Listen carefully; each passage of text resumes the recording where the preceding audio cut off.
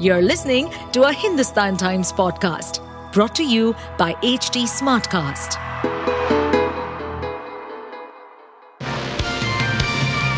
Hello, these are the top news for the day.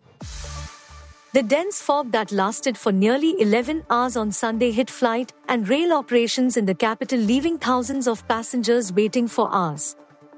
Visibility dipped below 200 meters at 12:30 a.m. and was zero for nearly 7.5 hours between 3 a.m. and 10:30 a.m. This led to around 400 flights being delayed at the airport, 10 getting diverted and at least 20 getting cancelled.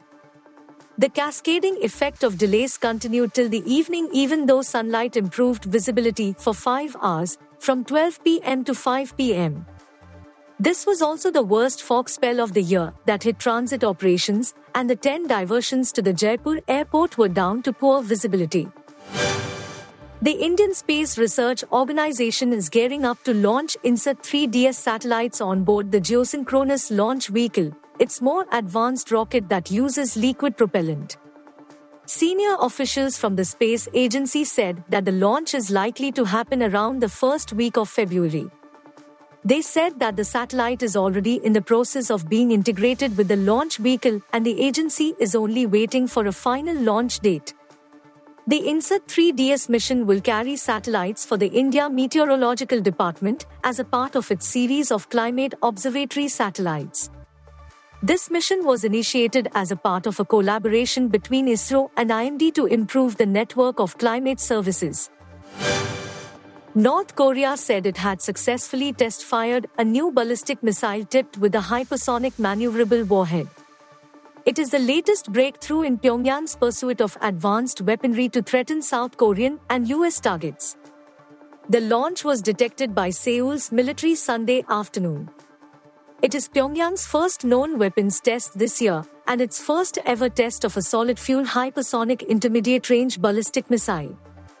A short report in the official Korean Central News Agency said that the solid-fuel intermediate-range ballistic missile was loaded with a hypersonic maneuverable controlled warhead. Opener Yashasvi Jaiswal and Shivam Dube smashed half-centuries as India thrashed Afghanistan by 6 wickets in the second 2020 international in Indore on Sunday to clinch the 3-match series. Jaiswal put on key partnerships including a 92-run stand with left-handed partner Dube as India chased down their victory target with 26 balls to spare and take an unbeatable 2-0 lead. Kohli, who played his first T20 for India since November 2022, made 29 in a partnership of 57 with Jaiswal after Rohit fell for a second successive duck. Top-ranked India have been unbeaten at home for 15 consecutive T20 series.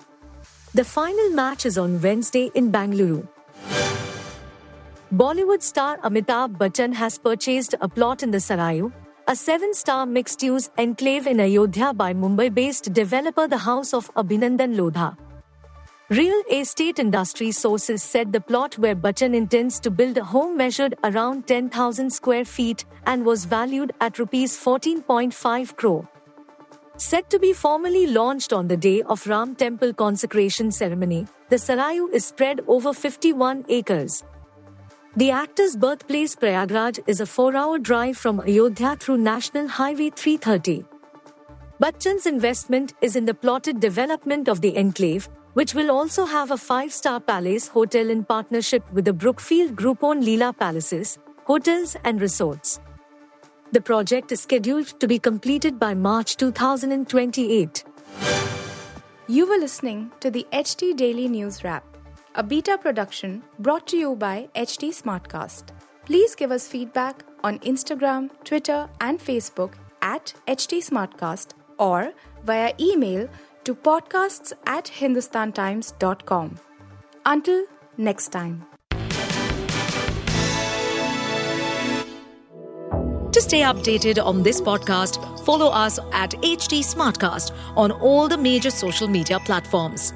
To listen to more such podcasts, log on to www.htsmartcast.com.